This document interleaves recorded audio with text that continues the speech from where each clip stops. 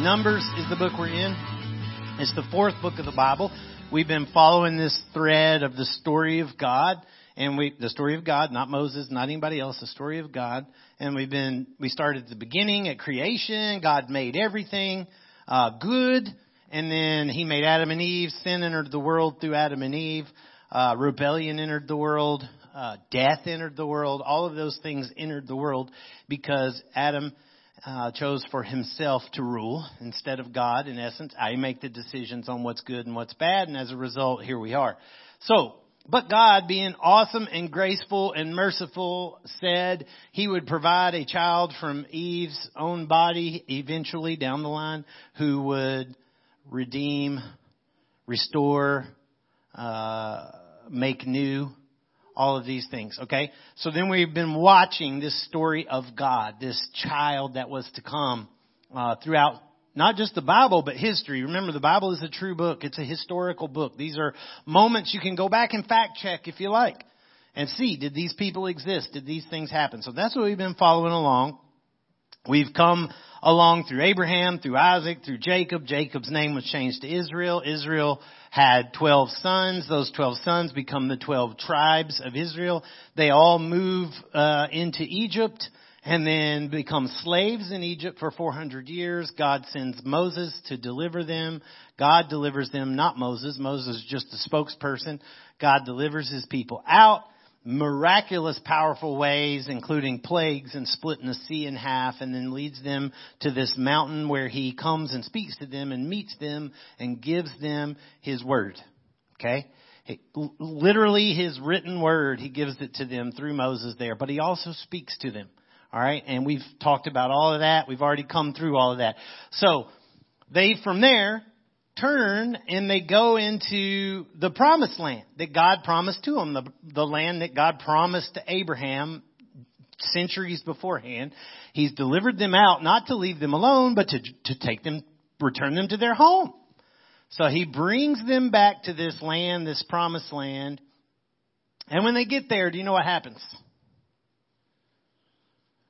They see that the land is occupied by powerful people. And they freak out and they think, how are we ever going to do this? And they turn around and they go, they turn into God's face and say, you brought us out here to die. You tricked us, blah, blah. So God says, fine, if you don't have faith in me at this point, after I've split a sea and done all these other things, you can wander by yourselves in the wilderness and I'll bring your children back and give it to them because they'll believe me since you won't. And then they try to go and get, our bad. And then they try, but too late. So many of them end up dying, and as a result, they wander into the wilderness for what turns into 40 years. So where we're landing today to look is towards the end of that 40-year time period. This is the moment when they're starting to now turn around and come back towards the promised land. All right. Now, if you want to know what all happened during all that time or during a lot of that, you can go read that. We just jumped a whole bunch of books. That's okay. The good part is it's God's word, not David's. So you can go read it for yourself anytime you feel like it. So go to Numbers 21. So towards the back of the book there. Numbers chapter 21. I walked up here without my glasses, but I'm going to see what I can do with it. Numbers 21 and verse 7. I'll read a couple of verses here. Verse 7 says, and the people came to Moses and said, we've sinned, for we've spoken against the Lord and against you. Pray to the Lord that He'll take away the serpents from us. And you'll know what they're talking about here in a second. So Moses prayed for the people. And the Lord said to Moses, make a fiery serpent, set it on a pole, and everyone who is bitten when he sees it shall live. So Moses made a bronze serpent and set it on a pole. And if the serpent bit anyone, he would look at the bronze serpent and live. Lord, your word is awesome. I pray today that it does what it always does, which is change our lives. God, change our lives. Let it be something that we walk out of here. It may be a radical change. It may be a small change. It may just put something in our brain today. But that no matter what, that when we walk out of here, that something about your word has impacted us today. God, it's your word, not mine. I say that every week. I will always say that. I don't want it to be what I have to say. I always want it to be what you have to say. I know I have the privilege of holding a microphone, but it's your word, not mine. And I say this in Jesus' name. Amen. So, I live here obviously now, but I have lived in Georgia, Texas, and Tennessee, and they have rattlesnakes, but I never seen a rattlesnake until I moved to Arizona. And the funny thing is that I feel like that's the only snake people in Arizona talk about, ever.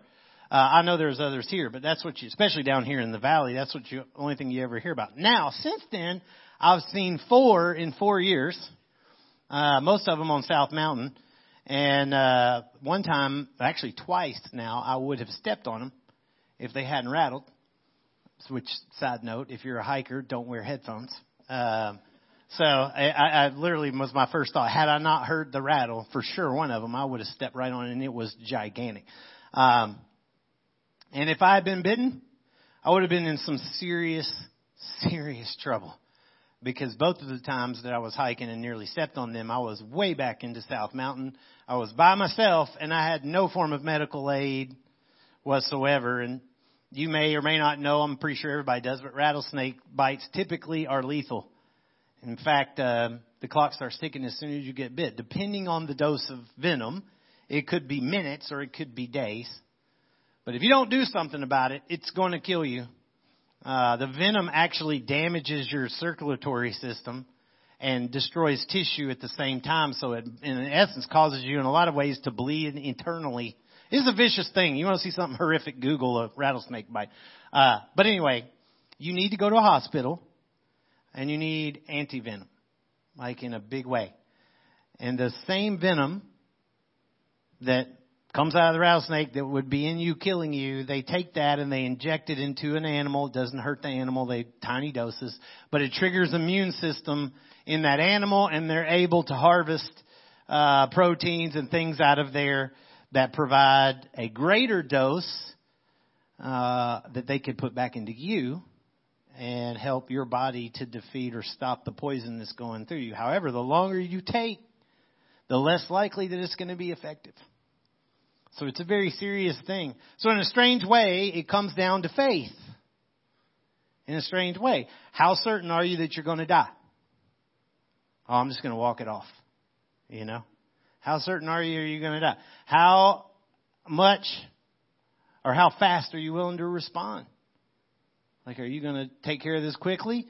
And then, are you really going to trust the same venom that's pouring through your veins, killing you, to provide some form of solution to the bite in order to be saved? And that's kind of similar to what we're looking at today. I always give you kind of a one sentence, one thought. It's on the sheets back there, but today is this. Though our sin is lethal, God has provided salvation from death if by faith we look to Christ's death on the cross as our hope. So, quick little thing on Numbers. Numbers is written by Moses. It's literally, the title in Hebrew is in the wilderness. The English translators changed it to Numbers because there's long lists of genealogies and things in there. But it literally is called In the Wilderness. The first 19 chapters of the book deal with the first 2 years when they come out of Egypt. All right? The last half of the book, from chapter 20 to the end, is all the last year before they go back. So you literally have decades erased.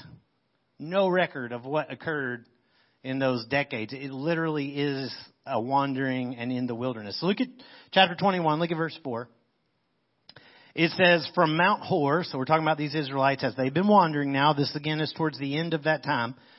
They set out by the way to the Red Sea to go around or avoid the land of Edom. Edom is named after its founder, which was Esau.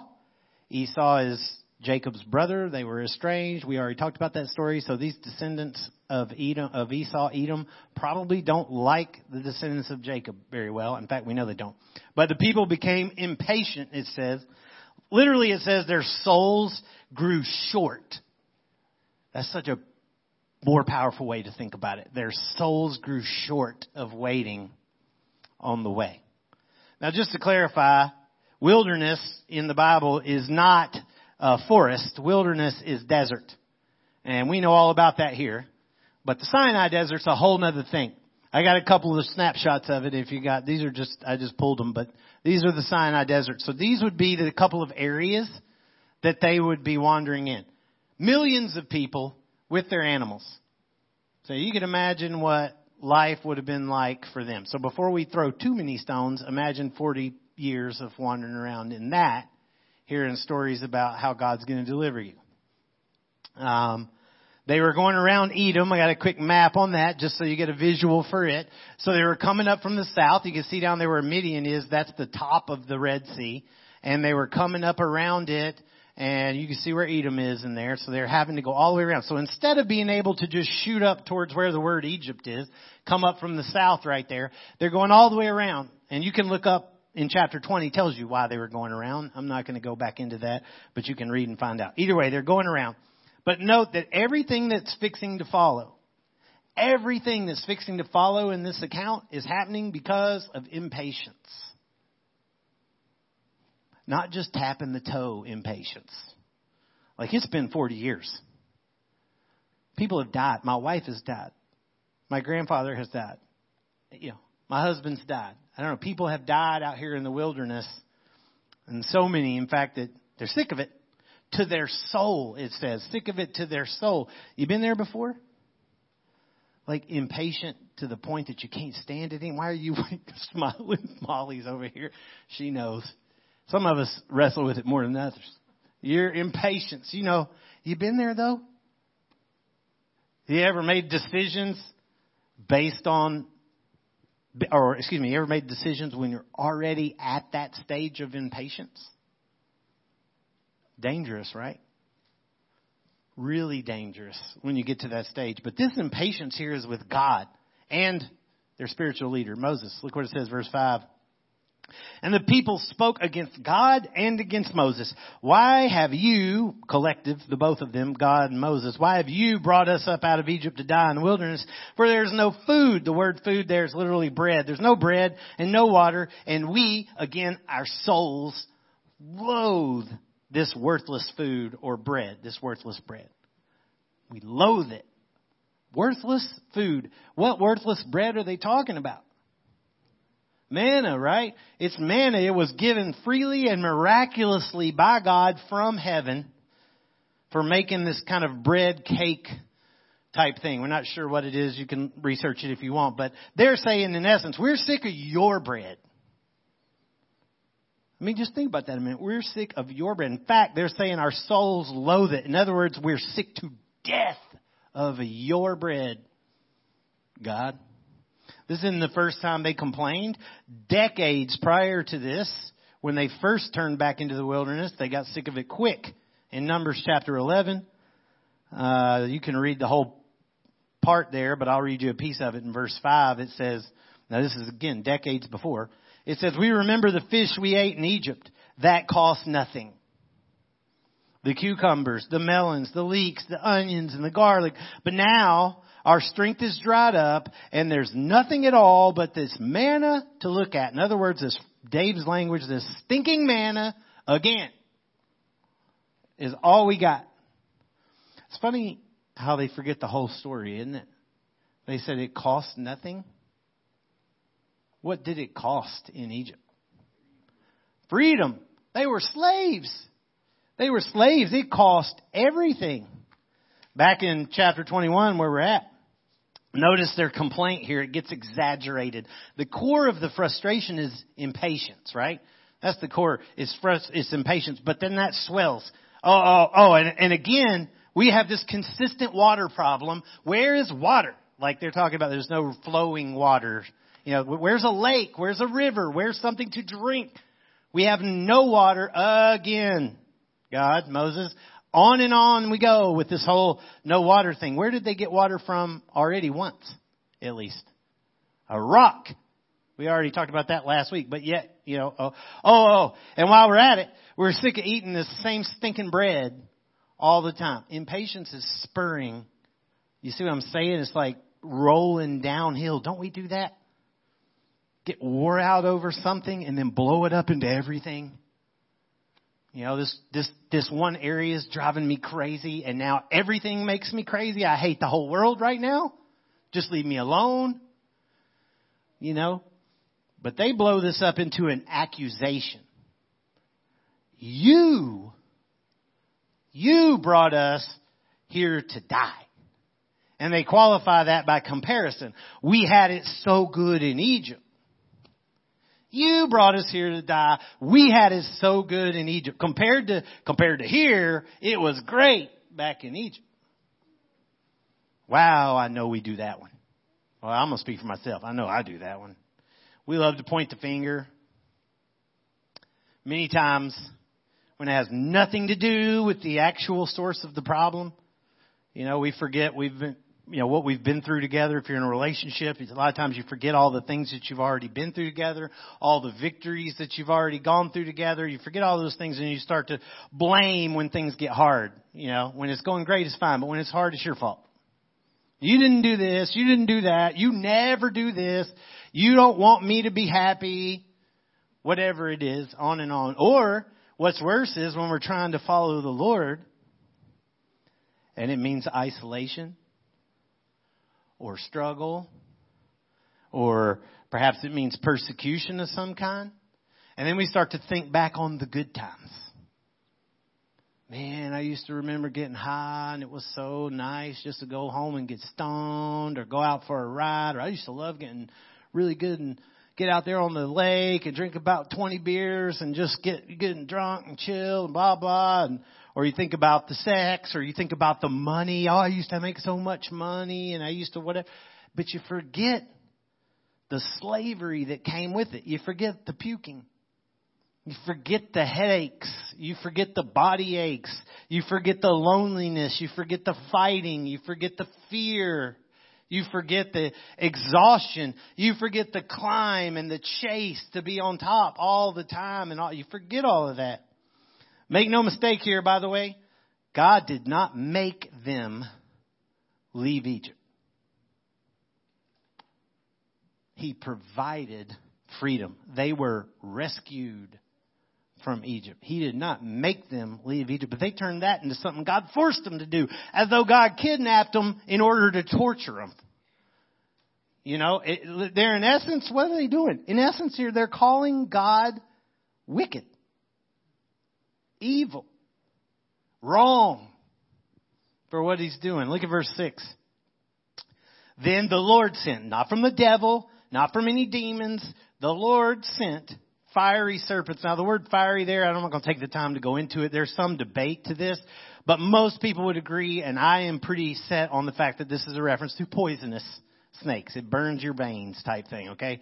Fiery serpents among the people, and they bit the people so that many, great, abounding numbers of people of Israel died. So he sent them for the purpose of executing judgment on them. Death. Fiery serpents. Listen to me, and I'm going to say this first. There's great grace in this story, but at the same time, don't ever mistake God for a hippie and sin for like no big deal. Don't ever mistake Jesus as some long-haired hippie in sandals that's cool with peace, love, and happiness and anything else you want to do that makes you feel good. And don't assume sin is no big deal. Not the case. In this sense, this is a plague on his own people. On his own people, and a great many died. Look at verse 7. And the people came to Moses and they said, we've sinned, for we've spoken against the Lord and against you, and pray to the Lord that he'll take these serpents from us. And so Moses prayed for the people. He interceded for them. Notice repentance here comes before the relief. When they confess to both of those whom they've sinned against, God and the person they've sinned against. And they ask their intercessor here, Moses, to go seek God's forgiveness. And I may say some things here. You're going to have to be patient with me for saying it, but it's the time to say it. So in the Catholic faith, there's a lot of, quote, intercessors. That's the whole praying to saints thing. In the Bible, there is only one intercessor for us, period. Only one intercessor for us. 1 Timothy 2 verse 5 says, for there is one God and there is one mediator between God and men, Christ Jesus. That's it. John 14:13. Jesus himself said, whatever you ask in my name, this I will do, that the Father may be glorified. Jesus didn't say whatever you ask in my mother's name. Just saying it. Didn't say that. He said whatever you ask in my name, I will be glorified. The Father will be glorified as I answer it. Verse 8. And the Lord said to Moses, which by the way, Moses in this role is pointing to Christ. You've already heard me say that before, but let me make that reminder. Moses in this role is pointing to Christ as that mediator. Okay, verse 8, it says, and the Lord said to Moses, make a fiery serpent and set it on a pole, and everyone who's bitten, when he sees it, he shall live. So Moses made a bronze serpent and set it on a pole. And if a serpent bit anyone, he would look at the bronze serpent and live. Odd prescription.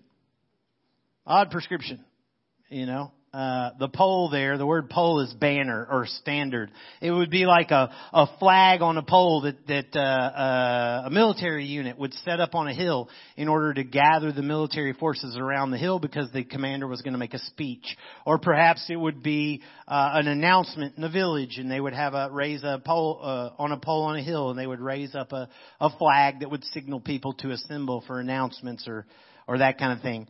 When it says that word, they would look at the bronze serpent, that word is not the same as see.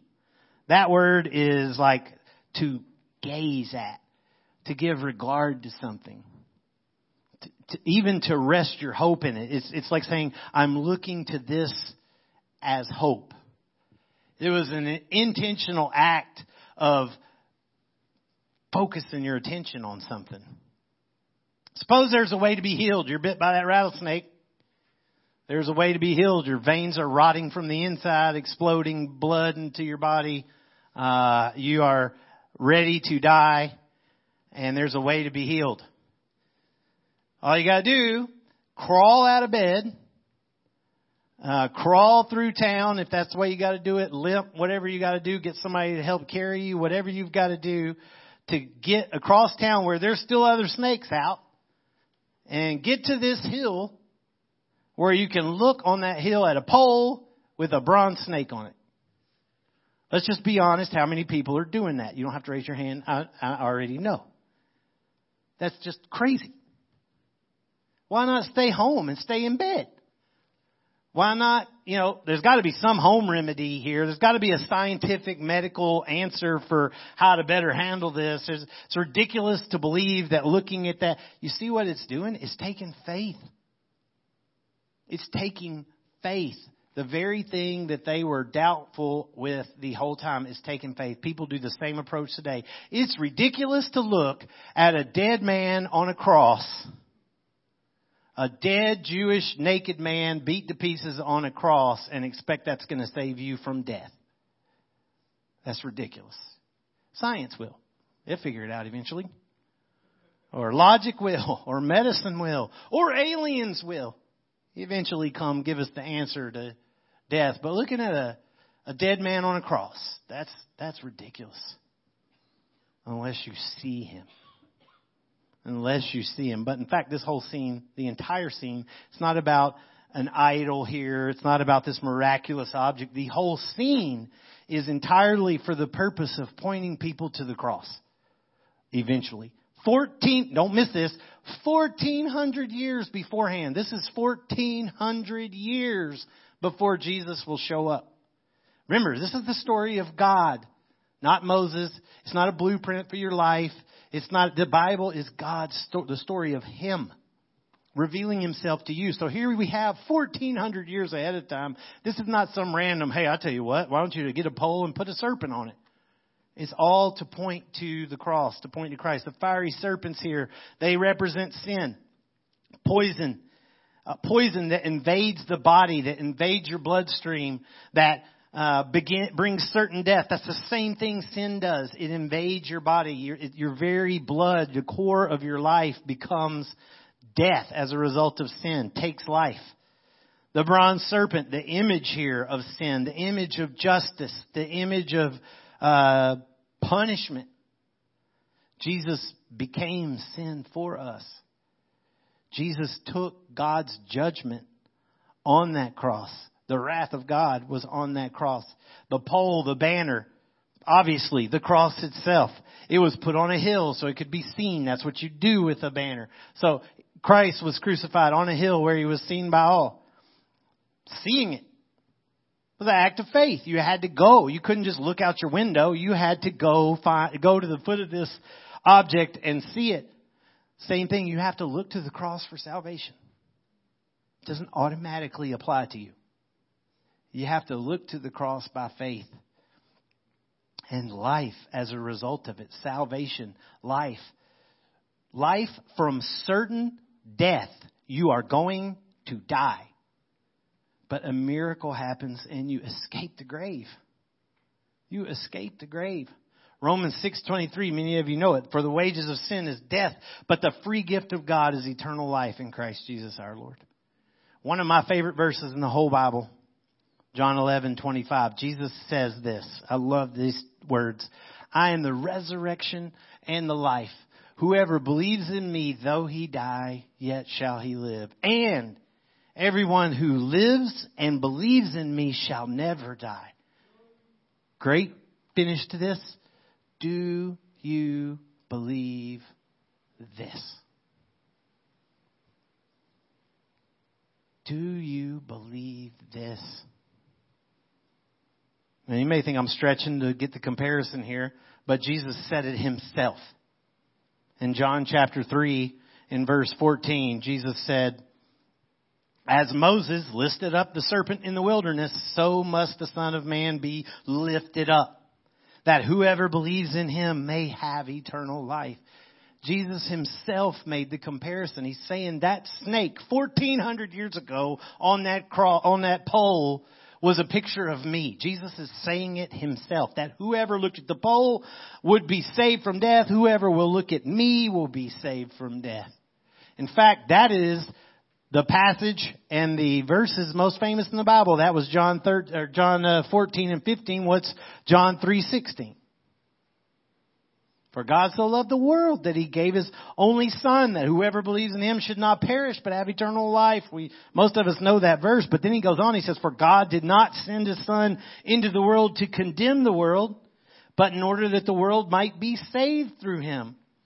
Whoever believes in him is not condemned, but who does not believe in him is condemned already because he's not believed in the name of the only Son of God. That's Jesus talking. Jesus is saying the snakes have bit everybody. I didn't come here to condemn you. The snakes, you're condemned. You already got the poison in your vein. I didn't come here to condemn you. I came here to be the snake on the pole. I came here to save. I came here to save for everyone who believes, for those who believe what I'm saying and come and look at the pole, look at me on the cross. For those who realize they're bitten by sin and recognize death, the cross becomes this banner of grace. And there's no works involved in finding that life. You don't have to earn anything. You don't have to be good enough first. You don't have to clean up and take a bath. You don't have to do any of that. You don't have to get anything fixed. You just come look at the cross. You just come look at the cross. And again, as we're going to kind of twist to a finish here, again, the bronze serpent that we're talking about here was only to point to Christ. It was not an object to be seen as something to be worshipped, but it became one. It became one. In fact, centuries later, after this point back in the camp there, centuries later, when Hezekiah becomes king, he destroys it. It's stuck around for centuries. In 2 Kings 18, verse 4, it says, and he, King Hezekiah, removed all the high places. This is when he's coming through and he's getting rid of idol worship. And he broke pillars and he cut down Asherah. Asherah were totem poles, like that kind of thing. And he broke in pieces the bronze serpent that Moses had made. For until those days, the people of Israel had made offerings to it. It was called Nehushtan, which means bronze serpent in Hebrew. They turned this thing into an object of worship. We can do this too. Make icons out of things. Consider the cross itself. And I'm treading lightly. Believe me, I'm treading lightly. But just consider the cross itself. In the beginning, what was the symbol for Christianity in the start? Do you know? Still see it on cars sometimes. A fish. Yeah, a fish. And then it was a Cairo for a while. You can go look that up and see what that is if you don't know. But the cross ultimately found its place as the symbol of Christianity. And in a lot of ways, it's because it was the beloved place where the blood was spilled. I mean, there's nothing wrong with that. I think it's great. I'm not saying that it's wrong. But the problem is that over time, that cross became a banner, like a flag of a nation. And it turned into something we're going to wars over. And we're going to fight and kill and murder and do whatever else in the name of that cross. Almost like we forgot the person that was on it. Suddenly it was the emblem of the cross itself. The crucifix came along to differentiate between Catholic and Protestant. And the crucifix has the object of a man back on the cross in this case. And people would look at that. Madonna, disgusting as it is, once said that she wore crucifixes all the time because it had a naked man on it. But people began to worship a crucifix because they will go kiss it and touch it and put their hands on the feet and all kinds of different ways of looking and honoring this object. And to this day, and again, we all do it in different ways, but to this day, Catholicism has, especially Roman Catholicism, has tons of icons. I've seen a lot of them myself, especially if you go to Jerusalem. They're all over the place in Jerusalem. Icons. Here's a piece, here's a thread from Peter's sandal. People laying down all around it. You can go find even the rock where they believe that Jesus sweat drops of blood. There's a whole church built over it. And in the center of the room is an exposed piece of ground where there's rock. And they believe there's drops of sweat blood there from Jesus. And when I was there, they're literally priest-looking people laid prostrate on their whole face and body in this big circle around the thing. You know?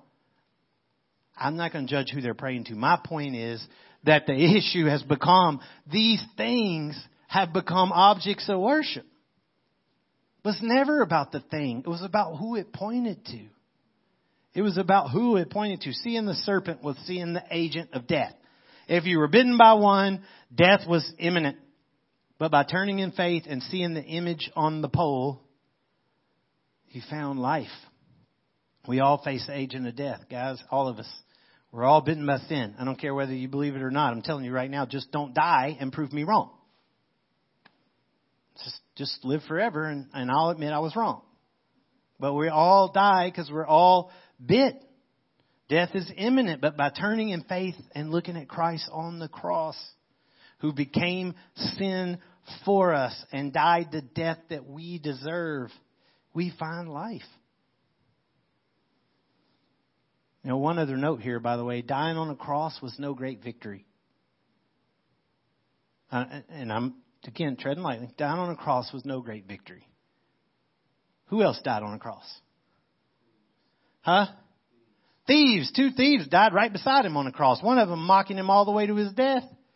In fact, millions perhaps over centuries died on crosses. Taking the sins of the world upon yourself, only God can do that. Only God can do that. Conquering the grave, only God can do that. Only God can do that. You don't get life without that. The cross is only part of it. If there ever should be a symbol, and I don't know what it looks like, but if there ever should be a symbol for Christianity, it should be an empty grave in some way, shape, or form. So what do we do with this? Well, if you're a Christian in the room, my first question is, can you communicate the gospel? Because this is the gospel, about as good as it gets. An amazing picture of it. Can you communicate the gospel? If you can't, maybe you need to take a little bit of time and let it sink in. What's the good news? The good news is Jesus Christ. It is the cross. It is that He's alive. It is that He paid for our sins. But it doesn't have any weight if you don't know you've been bitten by a snake. If you don't know you're dying, it's not that great a news. It's just a good thing that happened. If you are a Christian, be careful with impatience. It gets out of control and it's bad. bad. Be careful with the good old days. Be careful with the good old days, because then you tend to turn your back on God today. Or in most cases, the good old days are nowhere close to as good as you remember them being. You just remember the good parts of the good old days. And then be careful with gratitude. God saved you already. Be careful with not expressing gratitude for what God's done in your life, rather than frustration for what He hadn't done in your life. Stand up with me, and we're going to close out and singing one more song here, and then we'll call it done. And if you don't mind, close your eyes for a minute. And again, I'm not being dramatic. I'm not trying to be weird or odd or hide anything from you. Mine are closed too. I want you to focus a minute on what's been talked about, on God's Word, not me, on God's Word. And just take a second and think. The gospel is so clear in this passage. Christ is the hope of sinners. Jesus is the hope of sinners. Jesus is the one who died. The question is, are you a sinner? Can you recognize you got poison in your veins? Do you feel the weight of death? Do you feel the weight of no answer? God made a way. God made a way. He set a standard on a hill 2,000 years ago. For these people, it was 14 years ahead of them. It's 2,000 years behind us. But it's on a hill that all of history points to, and all of history is reconciled to. A hill where God Himself came, all man, all God, to take on the weight of the sin of the world and nail it to a cross on His own body.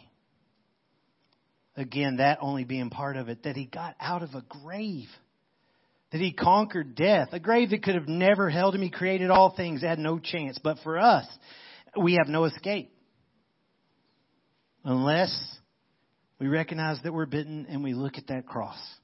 Unless we recognize our sin and we look at that cross. Can you do that today? Can you admit who you are? Yeah, I'm a sinner. You don't have to tell me. I know I've been bit. I know I mess up. Can you admit who you are? Can you believe in who He is? Look, I don't know. I don't have all the answers, but I'm trusting that He is who He says He is. I'm trusting that the cross was enough. I'm trusting that the grave is empty. Can you do that? And can you trust that what He accomplished is enough, that you'll never be good enough, that nothing you ever do is going to be good enough, but that what He did is good enough. And God is pleased with you because of what Christ has done. Can you say that?